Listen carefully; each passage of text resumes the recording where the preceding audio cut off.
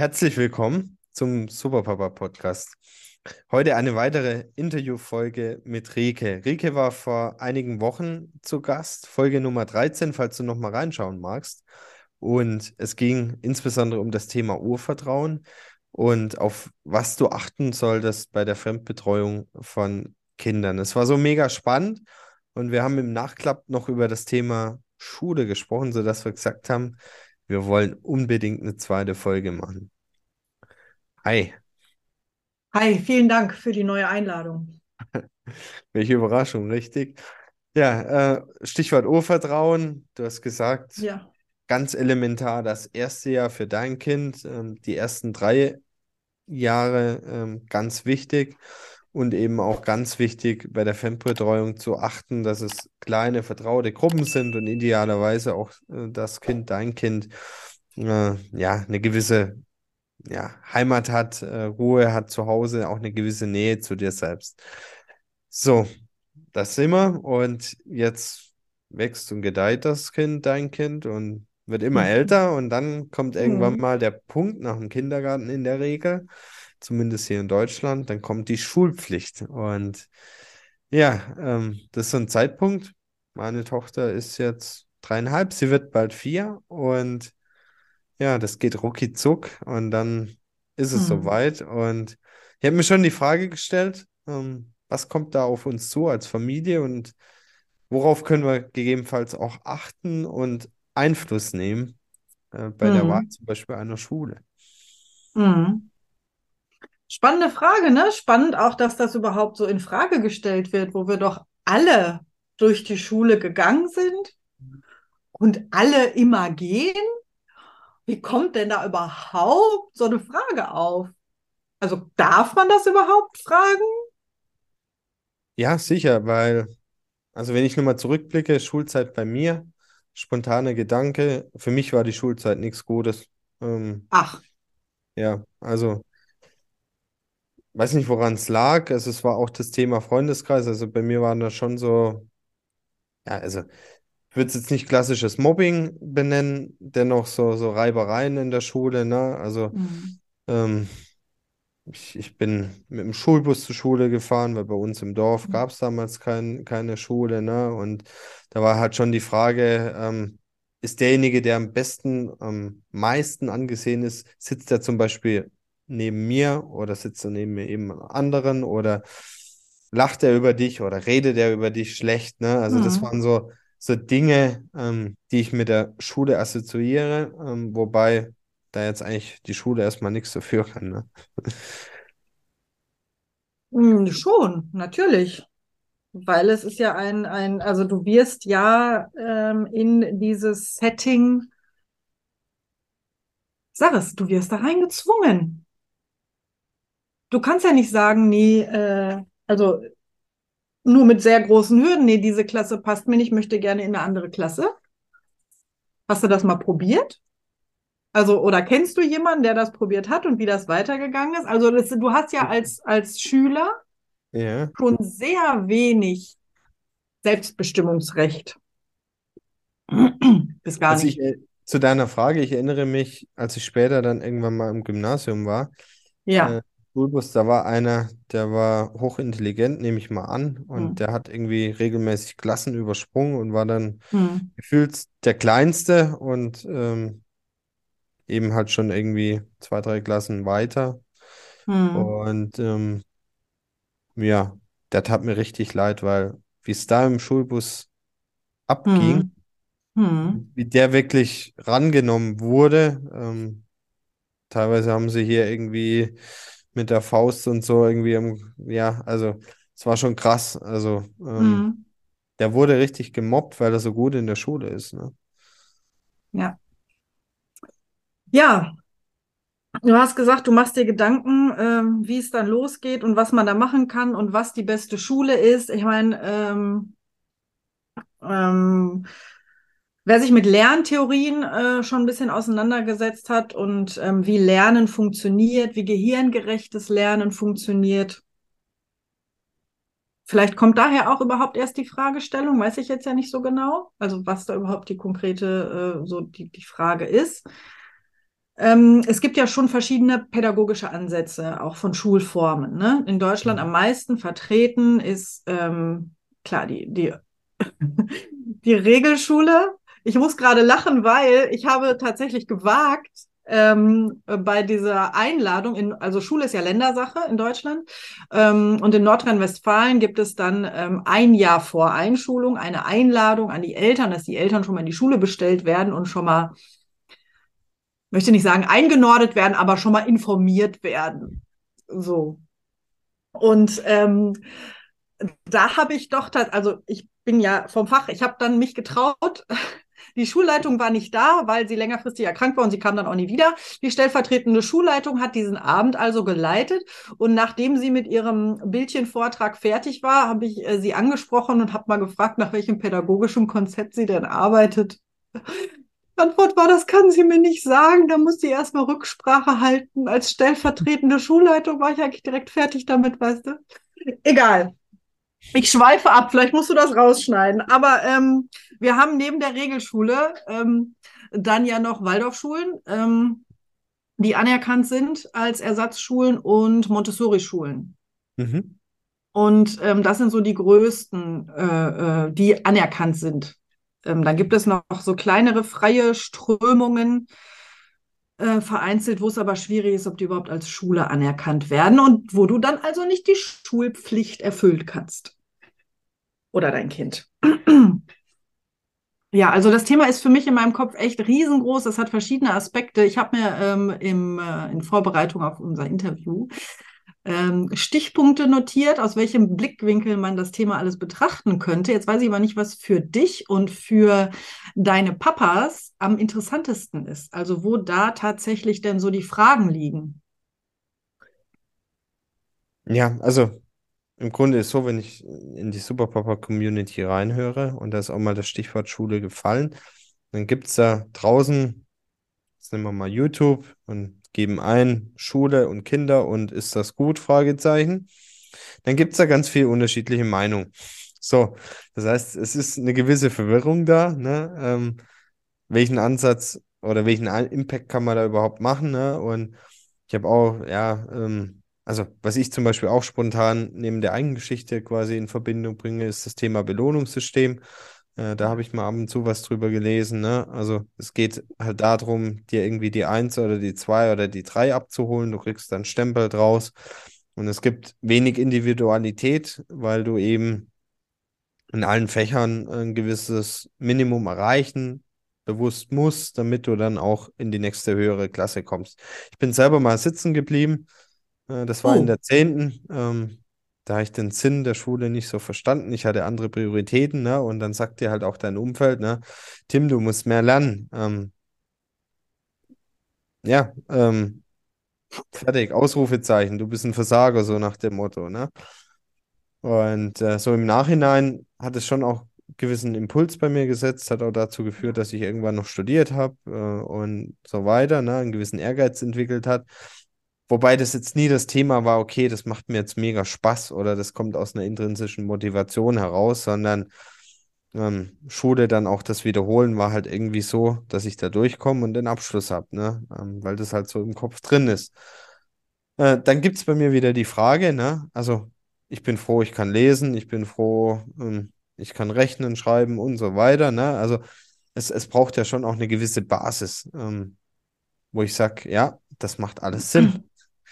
Und mhm. ich sag mal so, auch ohne, also mit 0% Disziplin und alles nur irgendwie rosa-rote Brille und alles schön, wirst du halt auch nie Ergebnisse erzielen, ne? Und das ist halt so irgendwie so ein Hin- und Herhüpfen, ne? So von links nach rechts und so, ähm, wo ich sage, ja, was ist denn jetzt richtig?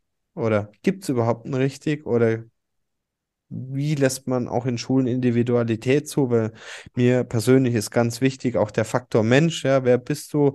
Was sind deine Stärken? Was sind deine Fähigkeiten? Und das sind so Gedanken, die da oben rumkursieren, ne? Ohne sie irgendwie auf den Punkt zu bringen. Und dann kommt irgendwann der Zeitpunkt, der Schule geht los. Du findest dich jetzt vielleicht als Zuhörer wieder und dann hast du ja auch keine Alternative. Oder Montessori hast du angesprochen, ne? Hast dich nicht mit beschäftigt. ist vielleicht zu weit entfernt, sind vielleicht mit Kosten verbunden, ne? Du hast es nicht vorbereitet und dann fährst du halt irgendwie den Plan ab, der einfach Standard ist. Mhm. Lässt dein Du, Kind möglicherweise mit einem unguten Gefühl in die Schule. ja, kann Jo. passieren. Die Frage ist tatsächlich, wer trägt die Verantwortung? Also das ist mir nochmal, beim letzten Mal hattest du da einen Einwurf auch gemacht, wo du gesagt hast, ja, aber das ist ja auch, es gibt ja auch den Aspekt, ne, das Leben ist kein Zuckerschlecken, Mhm. Glaubenssatz, Fragezeichen, ne? Und dass nur die Harten kommen in den Garten, das ist jetzt meine Interpretation, das hast du nicht Mhm. gesagt, aber daran kann das Kind ja dann auch wachsen an der Auseinandersetzung. Mhm. Wo ich mir aber so denke, ich muss erstmal wissen, wo schicke ich mein Kind überhaupt hin? Und kann ich von ihm erwarten, daran zu wachsen? Und habe ich sonst die ersten 6 Jahre, habe ich meinem Kind beigebracht, Erwachsene als Autoritätspersonen wahrzunehmen, nicht zu widersprechen, nicht zu hinterfragen? Also wie sind die ersten 6 Jahre verlaufen, bevor ich von einem Kind vor einer Gruppe, du hast den Gruppendruck selber erwähnt, das ist auch ein nicht zu unterschätzender Aspekt, erwarten kann, dem Lehrer eventuell Fragen zu stellen, vielleicht unbequeme Fragen zu stellen, vielleicht was anders zu machen, als die 28 anderen Kinder machen?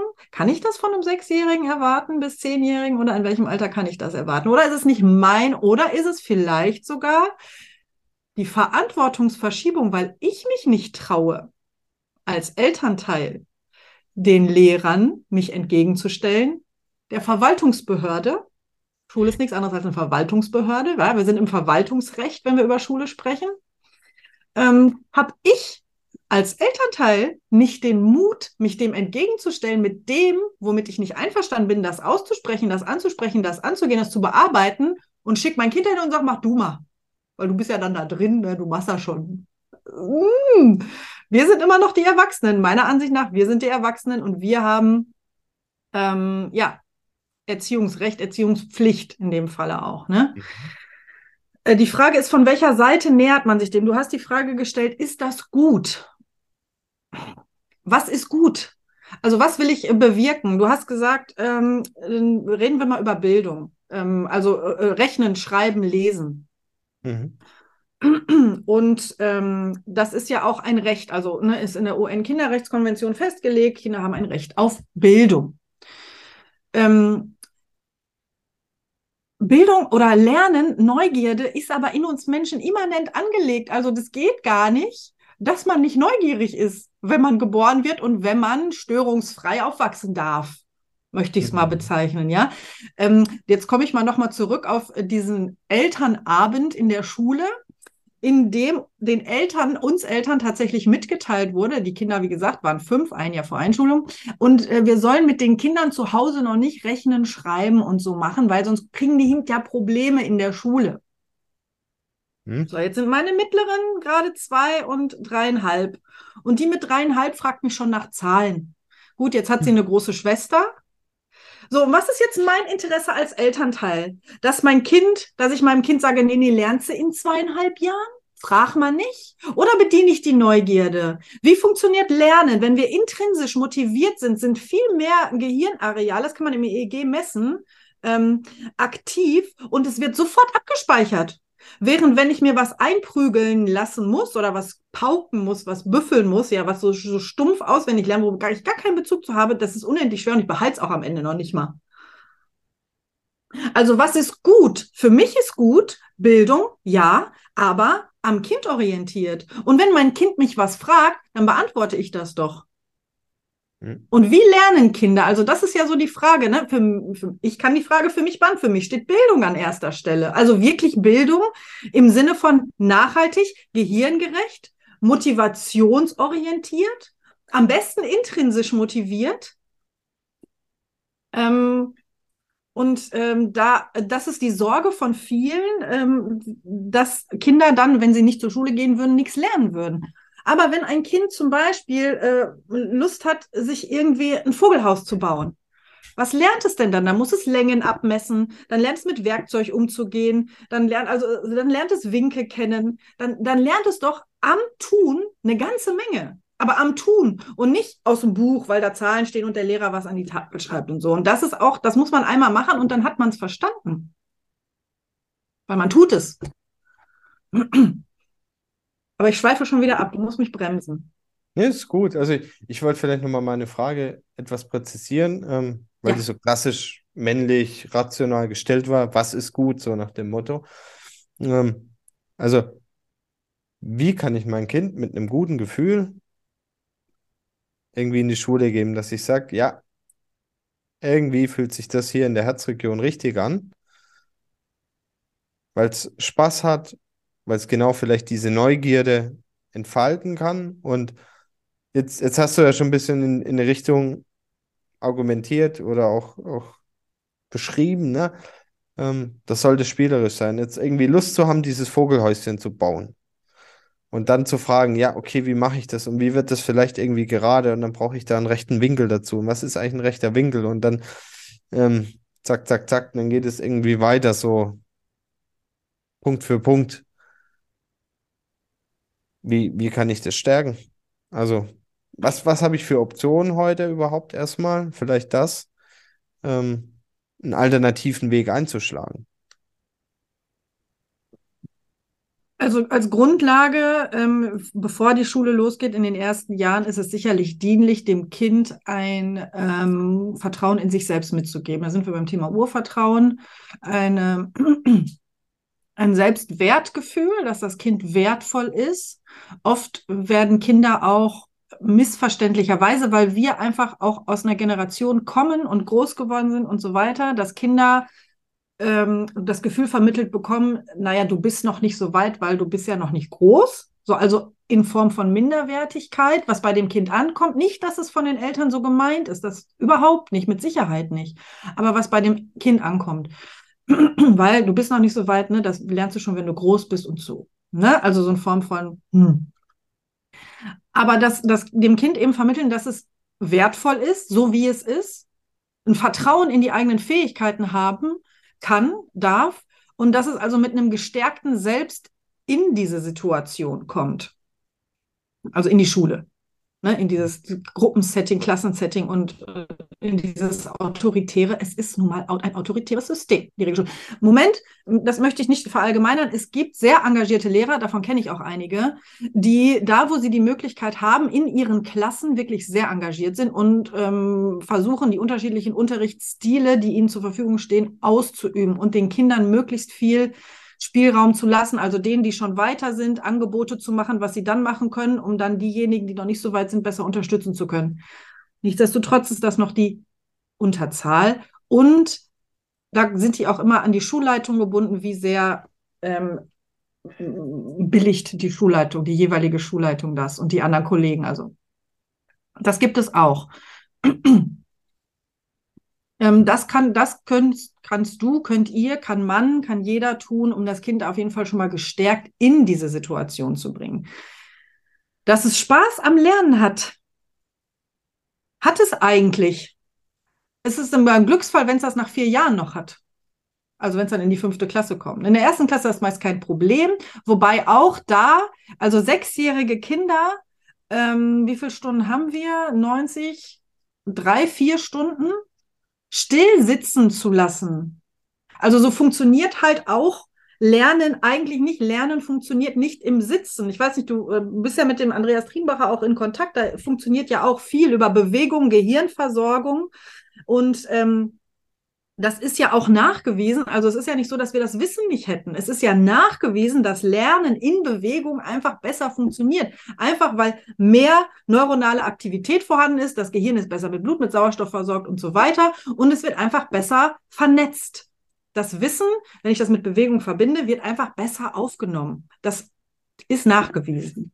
Also lieber mal aufstehen, ans Flipchart gehen und was malen, so nach dem Motto, ne? Ja, aber das passiert bei 25 Kindern in der Klasse nicht. Ne? Da stehen einfach auch die Interessen gegeneinander. Und dann hast du noch einen Punkt gesagt, den ich auch noch mal ansprechen möchte: Individualität. Das ist leider nicht der Zweck der Schule. Das Bundesverwaltungsgericht, ne, ich habe ja erklärt, Schule ist Verwaltungsrecht, eine Verwaltungsbehörde. Also die Kinder werden dort verwaltet. Das Bundesverwaltungsgericht hat in einem Urteil von 2013 entschieden, dass der Zweck der Schulpflicht einen gemeinschaftsstiftenden Effekt haben soll und dass dieser nur eintreten kann unter Hintanstellung aller individueller Präferenzen gleich welcher Art. Das heißt auf gut Deutsch, passt dich an, wie du bist, wie du individuell bist, steht hier nicht zur Debatte. So, Das gehe ich da kommt mal aus ganz kurz einem. rein, Rike. Anpassungsfähigkeit ist ja ein Erfolgsfaktor schlechthin, oder? In einer gewissen Art und Weise. Wenn du dich überhaupt nicht anpassen kannst an deine Umgebung, an dein Umfeld, dann wirst du jetzt zum Beispiel im Business oder später im Leben auch schwer haben, irgendwie durchzukommen, oder? Also klar, alles in Ja, gewisser Art aber und wie Weise. lernen wir Anpassungsfähigkeit? Also Anpassungsfähigkeit möchte ich mal, Anpassung ist für mich tatsächlich negativ besetzt. Daher Mhm. würde ich es gerne übersetzen in Kooperationsfähigkeit und Empathie. Für mich setzt sich das daraus zusammen. Also kann ich kooperieren?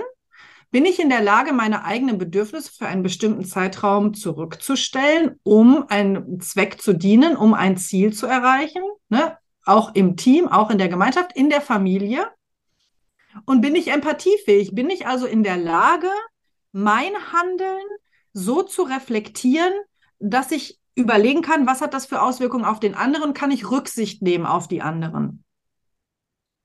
Schon wieder was gelernt. Also ich habe noch nie Empathie mit Anpassungsfähigkeit verbunden. Und jetzt, wo du sagst, es ist total schön. Weil Empathie ist mega und es ist auch mega wertvoll, einfach rein zu fühlen, rein zu tauchen, ne? Rein zu horchen in die Umgebung, was ist jetzt das Richtige und vielleicht dann auch mal sagen, okay, jetzt bin ich doch erstmal lieber still und leise, ne?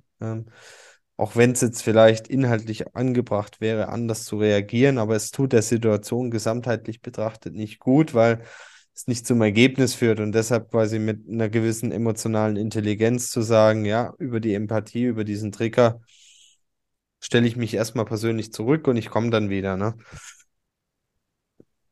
Aber das passiert da eben nicht. Also es passiert nicht diese Empathie, weil was setzt Empathie auch voraus? Setzt auch voraus, dass ich einen Zugang zu meinen Gefühlen, zu meinen emotionalen Empfinden habe, um dann Gefühl, also wenn ich selber nicht gelernt habe, wie unterschiedliche Gefühlslagen sind, das ist auch essentiell tatsächlich in der kindlichen Entwicklung, dann kann ich die bei anderen nicht wahrnehmen. Das Beispiel dazu ist, dass Gefühle bei Kindern, also dass wir als Erwachsene Gefühle bei Kindern manchmal schwer aushalten können. Wenn zum Beispiel Kinder schnell weinen, dann wird schnell gesagt, ach Mensch, ist doch nichts passiert, ne? Komm, ist doch nur ein Kratzer, ach, stell dich nicht so an, ach, ist gleich wieder gut. So wird weggemacht. Und das Kind kann nicht den Umgang mit diesem Gefühl eigentlich lernen. Ich glaube, da haben wir beim letzten Mal kurz drüber gesprochen. Aber nur wenn ich den Umgang mit diesem Gefühl lernen kann, dann kann ich auch erkennen lernen, wann ein anderer Mensch in diesem Gefühl ist. Weil ich kenne es von mir, ich habe es bei mir kennengelernt und dann kann ich es bei dir erkennen und kann dann angemessen darauf reagieren, kann dich trösten, weil ich weiß, wie sich es bei mir anfühlt. Wenn ich aber bei mir nie fühlen durfte und nie umgehen lernen durfte, wie es bei mir ist, kann ich beim anderen, je nachdem, das vielleicht gar nicht erkennen, kann gar nicht erkennen, wie es dem geht. Und wenn ich es erkenne oder ich kann nicht angemessen darauf reagieren, weil ich selber keinen Umgang damit gelernt habe. Also will ich es auch im Gegenüber immer weghaben. Trauerbegleitung, ganz schwierig auch, ne? Also Sterbeprozesse begleiten. Können wir Sterben, Tabuthema bei uns, können wir kaum mit umgehen. Ne? Mhm. Wir stürzen uns in Arbeit wieder, um das zu verdrängen, zu übergehen, wegzumachen, weil wir den Umgang nicht gelernt haben mit diesem Gefühl. Oder ne, im Breiten. Ich will das jetzt wieder nicht überall, ne, an alle Zuhörer bitte nicht persönlich nehmen. Das ist jetzt hier in einer Kurzform. Ausführliche Themen in Kurzform zusammengefasst ist immer schwierig. Individualität bleibt leider auch hier auf der Strecke. Ähm, Ganz allgemein gesprochen.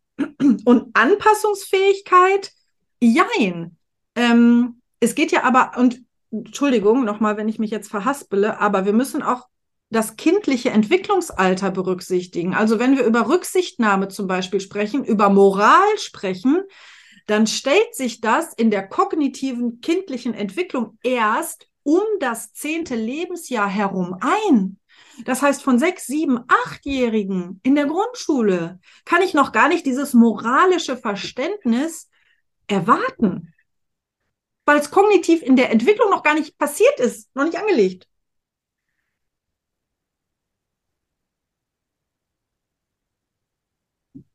Tja, so, jetzt haben wir viel gesprochen, viel philosophiert und wir sind ja stark lösungsorientiert, ne? Was ich jetzt schon auch rausgehört habe, ne? Anpassungsfähigkeit, Belohnungssystem, alles Dinge, die uns eigentlich weg von unserer Einzigartigkeit bringen, ins System reinbringen. Auch, sag ich mal, die eigenen Selbstverwirklichungspunkte vielleicht nicht so entfalten lassen, wie du dir es möglicherweise als Kind wünschst, ne? Weil es halt ein Reglement gibt, mehr oder weniger, ne? Und du vielleicht in diesem Spiel gar nicht mitspielen möchtest. Was kann ich jetzt als Vater tun oder als Eltern, wenn ich sage, ich möchte, dass mein Kind entsprechend diesen Freiraum hat, irgendwie sich zu entfalten? Heißt es dann zum Beispiel, wenn du in Deutschland lebst, in ein anderes Land zu gehen, wo eben diese Grundlage nicht existiert, damit du das Freestyle-mäßig machen kannst, so wie du es für dich richtig hältst, ne? Also pauschale Antworten, ne, es gibt nicht den richtigen Weg für alle auf jeden Fall, ne? Weil es sind verschiedene Aspekte, die da berücksichtigt werden müssen. Nicht nur das reine Lernen und wie lernen, sondern der soziale Aspekt, den du angesprochen hast, tatsächlich auch wichtig. Also ähm, wenn du jetzt zum Beispiel dich dafür entscheidest, in ein Land zu gehen, wo es keine Mhm. Schulhausanwesenheitspflicht gibt, sondern nur eine Bildungspflicht, wobei nur nicht heißen soll, dass es minderwertig ist, sondern sehr wertvoll und viel mehr am Kind orientiert, aber wo du zum Beispiel die Möglichkeit hättest, dein Kind mit entweder selber oder mit einem privaten Lehrer zu Hause zu unterrichten. Kinder sind oder wir Menschen sind einfach auch trotzdem soziale Wesen und brauchen irgendwie auch Gruppe. Ne, das eine Kind mehr, das andere weniger.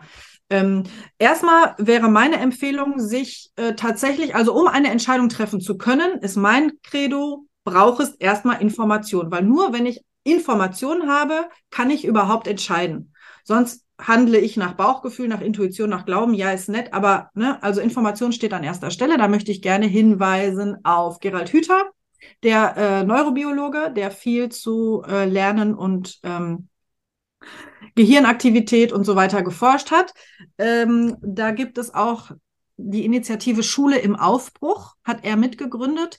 Und die arbeiten viel, dass sie in Regelschulen gehen und da versuchen, so ein bisschen was zu verändern. Hat aber noch keine eigene Schulform, noch keine eigene ja, keine eigene Ersatzschule sozusagen. Aber damit kann man sich auf jeden Fall beschäftigen, was der Gerald Hüther über die Schule sagt. Dann die Vera Birkenbiel.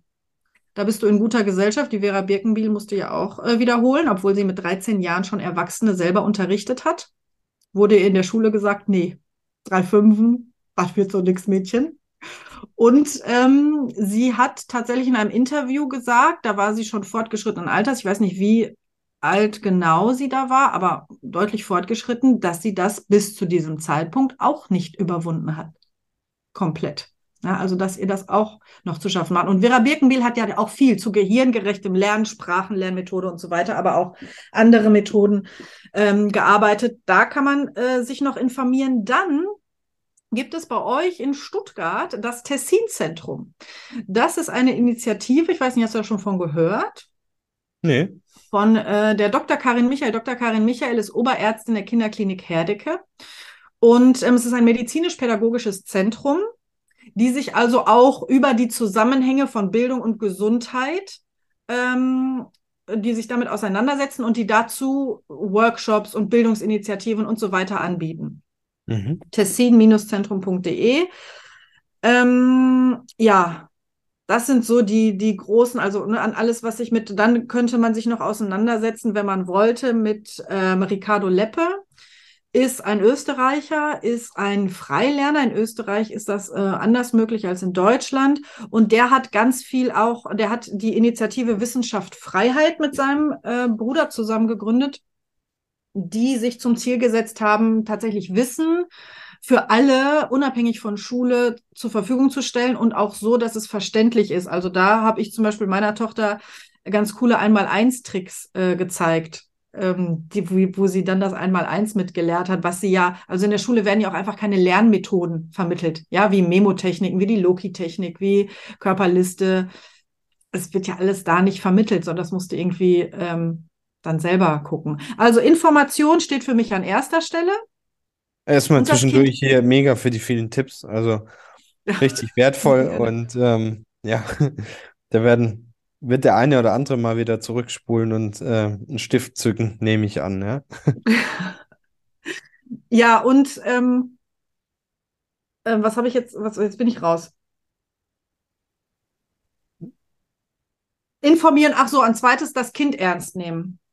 Das ist noch was ganz Wichtiges. Also das Kind ernst nehmen in seiner Sorge vielleicht, in seiner Befindlichkeit. Also gerade jüngere Kinder drücken Missempfinden oft über Bauchschmerzen aus, ne? Weil der Sitz der Gefühle ist im Bauch und die Gefühle können einzeln nicht so benannt werden und auf der kognitiven Ebene auch eben noch nicht, wie gesagt.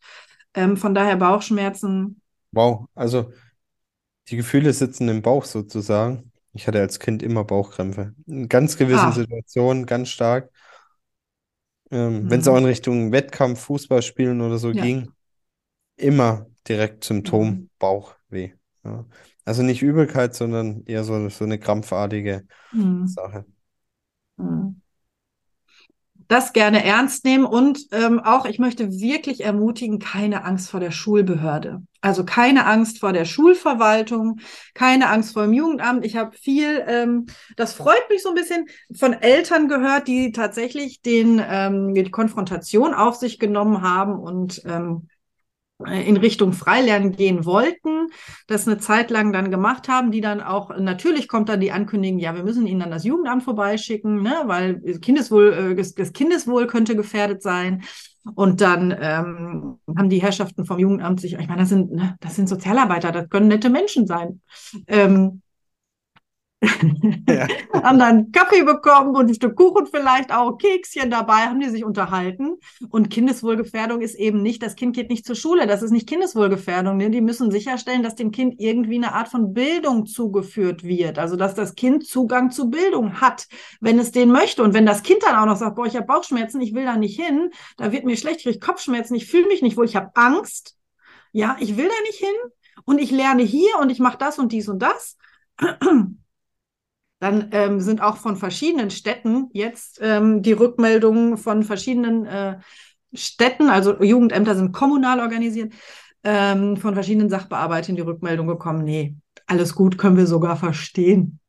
Die Eltern, also eine Situation war echt witzig, da war die Sachbearbeiterin hatte ihr Kind an der gleichen Schule wie die Mutter, zu der sie jetzt nach Hause gehen sollte, um sie sozusagen da zu überprüfen, ob das Kindeswohl nicht gefährdet ist. Und der Schulleiter von dieser Grundschule, die kannten also beide diesen Schulleiter, weil sie beide ihre Kinder da hatten. Und der Schulleiter war einfach leider auch so ein bisschen, naja, also war jetzt nicht so, ich sag mal so, an seiner Position vielleicht so richtig. Und da hatten die sofort ein Level und diese Kindeswohlgefährdung war vom Tisch, ne?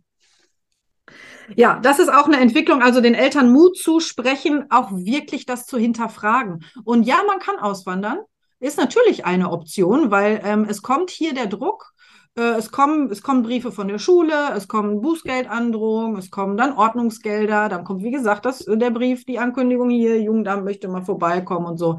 Da muss man einen Atem haben. Ich meine, wenn das Ziel klar ist, dann kann man das vielleicht, aber wenn man auch noch andere Sachen zu tun hat, es kostet halt auch Geld, es kostet Zeit, es kostet Nerven, Geld jetzt nicht so viel, aber Zeit und Nerven vor allem. Klar kann man auswandern, aber auch da wieder das soziale Umfeld des Kindes berücksichtigen. Ne? Darf ich fragen, wie du es machst? Oder deine Kinder, oder Ja, ist noch ich nicht hatte, so weit? Ja? bei mir war es tatsächlich so, dass ich meine Tochter bei einem Forschungsprojekt für selbstbestimmte Bildung angemeldet habe. Und das wurde geleitet von einer Professorin der Fachhochschule Iserlohn. Mhm. Da sollte in einem Forschungsprojekt untersucht werden, der Zusammenhang von Bildung, selbstbestimmter Bildung in einer Draußenschule auf die Resilienz und die psychische Widerstandsfähigkeit. Ja, also fürs weitere Leben. Und dann habe ich eben probiert, weil ja im Artikel, im Grundgesetz ja, ähm, ja, die Forschung frei sein soll und so, ne, dass mein Kind dafür beurlauben zu dürfen, dass es an jemand an einem Forschungsprojekt teilnimmt. Ich habe auch argumentiert, also wie soll denn sich was verändern oder im Bildungssystem sich verbessern, wenn es keine Forschungsprojekte dazu gibt, beziehungsweise wenn die Forschungsprojekte keine Probanden haben. Ja, also geht ja, also ne, es muss ja irgendwie erforschen, muss ja irgendjemand geben, der sagt, okay, ich traue mir das zu, ne? Mit Mäuse wird es Ja, schwierig, ne? Also bitte? mit Mäusen oder so wird es schwierig, ne? Das zu Genau, testen. ja, irgendwann hört es bei den Tieren halt auf. Ja, wurde natürlich nicht genehmigt. Also ich hatte auch die eine oder andere Auseinandersetzung mit der Schule. Deswegen weiß ich, dass es halt Zeit und Nerven kostet. Und bei mir war es aber dann tatsächlich irgendwann oder bei uns zu Hause, bei meiner Tochter vor allem, war es dann tatsächlich der Punkt. Sie war nämlich mit ihrer Kindergartenfreundin zur Schule gegangen und sie wollte wieder zurück in die Klasse, wo ihre Freundin war. Also der soziale Aspekt. Hat da überwogen und ich sag mal so, sie kommt zurecht und ich handhabe das so, also wenn es ihr nicht gut, ich biete ihr, wenn ich merke, es geht ihr nicht gut, dann biete ich ihr immer an, zu Hause zu bleiben. Ne? Also da stehe ich dann voll hinter meinem Kind, da bin ich nicht so, ach komm, stell dich nicht so an, jetzt geh doch hin. Aber meine Tochter geht gerne zur Schule, aber wegen den sozialen Aspekten. Aber da passieren auf der anderen Seite Sachen, zum Beispiel hat sie ja viele Dinge in diesem Forschungsprojekt dann selbstständig erarbeitet. Sie musste trotzdem noch von der Schule Dinge erfüllen, erarbeiten. Und da habe ich auch kennengelernt, wie viel tolle, ansprechende Lernmaterialien es gibt. Du kannst so viele tolle Bücher und Arbeitsmittel und alles Mögliche kannst du kaufen. Das ist der Wahnsinn. Du musst nicht schwarz-weiß Arbeitsblätter rauf und runter in schlechten Kopien bearbeiten als Siebenjährige. Es gibt so viele tolle Materialien, habe ich dann natürlich auch gekauft, weil es soll ja auch Spaß machen, ne? Wie gesagt, Freude dabei und so. Naja, auf jeden Fall, worauf ich hinaus will, als sie dann wieder zurück in die Schule ging, kam dann eben der Tag, an dem eine bestimmte Aufgabe in einem Heft abgefragt wurde und meine Tochter, oder die sollten die jetzt eben in der Schule machen und meine Tochter hatte das schon erledigt, weil zu Hause ging es halt auch immer schneller. Ne? War sie schneller fertig, brauchte sie keine 4 Stunden von 8 bis halb 12 oder bis 12, sondern war dann irgendwie schon nach einer Stunde oder anderthalb damit fertig. Also hatte sie das, was sie jetzt da machen sollte, war es schon erledigt. Dann geht sie zu der Lehrerin und sagt, das, was wir jetzt hier machen sollen, das habe ich aber schon gemacht. Und normalerweise, du hast vorhin Belohnungssystem in den Raum geschmissen. Normalerweise würde man denken, leistungsorientiert, Leistung wird belohnt, ne, weil Kinder sollen auf Leistung getrimmt werden und ne, mit dem, nee, da kriegt die zu hören, ja, kann ich jetzt auch nichts für, dass du das schon gemacht hast. Da fällt mir alles aus dem Gesicht, ne? Da fällt mir echt, da weiß ich auch. Und mein Kind soll jetzt motiviert sein, nochmal irgendwie einen draufzulegen, over zu delivern? Soll die jetzt motiviert sein, nachdem die den Spruch von der Lehrerin gehört hat? Kann ich auch nicht ändern, dass du weiter bist? Ist das das, was ich mir von meinem Kind wünsche? Nein, ist es nicht, kann ich ganz klar beantworten. Nein. Leistung soll sich, also wenn ich schon auf diesem Trichter bin, Leistung, dann muss ich das auch lohnen. Aber ne, ich bin nicht dabei, Kinder über Leistung zu definieren, möchte ich auch nochmal klarstellen. Aber wenn so ein Kind doch schon aus Motivation und Antrieb das macht und dann ist so eine Breitseite mit 7 Jahren, da wundert man sich, dass man in der 10. Klasse keinen Bock mehr hat. Ich wundere mich nicht. Ich finde das klasse, bis zur 10. Klasse durchzuhalten dann noch. Ja, Ja, wie du es gibt merkst. ja auch Menschen, der eine oder andere hört jetzt vielleicht mit zu, ne? Der oder die sagt, ne, also Schulzeit war super. Das habe ich auch schon gehört, ne? Das kann ja auch durchaus sein, ne? Tolle Lehrer gehabt, Spaß gemacht, schöne Freunde, ne? Irgendwie alles super. Geht auch. Und so wie du es jetzt auch beschrieben hast mit dem sozialen Aspekt, ne? Ich denke, wenn man oder wenn du mit dem eigenen Kind darüber sprichst, ganz offen, auch mal transparent machst, dass da eine Belohnung dahinter hängt, dass das so oder so ist, dann entwickelt ja wiederum das Kind, dein Kind, auch ein gewisses Verständnis und geht auch mit anderen Gedanken dann möglicherweise in die klassische Schule, wenn es vielleicht jetzt auch gerade im Umkreis, örtlich, wie auch immer. Ich meine, es gibt immer Optionen, ne? Aber wenn es jetzt vielleicht gerade nicht das Ideale ist, wegzuziehen oder irgendwie eine Stunde Fahrtweg auf sich zu nehmen, weil das ja auch wiederum Stress sein kann für dein Kind, zu sagen, ja, du redest drüber, es wird transparent gemacht und es wird ein gewisses Verständnis kreiert. Und wie du auch sagst, ne, wenn es ja irgendwie gerade ein Problem hat, dass das halt einfach ernst genommen wird, dieses Problem. Genau. Ich habe da noch Fun Facts, falls sie dich interessieren. Die kommen Gerne. aus dem Buch In meinem Element, geschrieben von Ken Robinson. Zum Beispiel, dass Elvis Presley nicht in den Schulchor aufgenommen wurde, weil er angeblich nicht singen konnte. Oh, Zum Beispiel. Oder dass die Choreografin von Cats und Phantom der Oper heute, wenn sie heute Kind gewesen wäre, wahrscheinlich eine Diagnose und Tabletten bekommen hätte aufgrund ihrer Verhaltensweisen. Oder der Zeichner von den Simpsons wollte am liebsten den ganzen Tag zeichnen, was er natürlich in der Schule nicht durfte.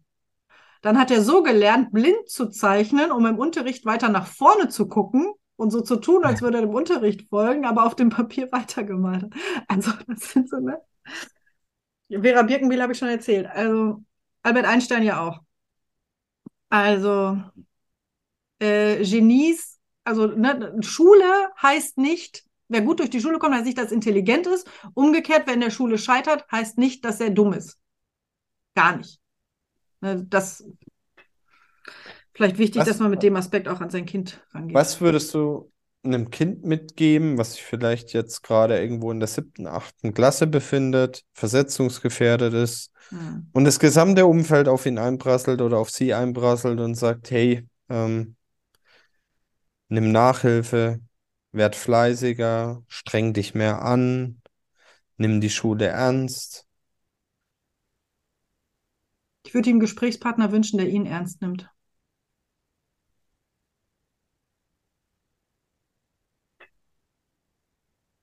Das lassen wir nachwirken.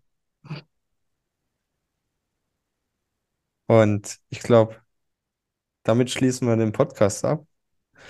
Hey, Rike, vielen Dank. Wie gesagt, Folge Nummer 2 war mega spannend. Gern noch mal danke 2, 3 dir. Worte zu dir, was du machst, wie man dich erreichen kann. Ja, immer noch unter info@rike-tillmann.de.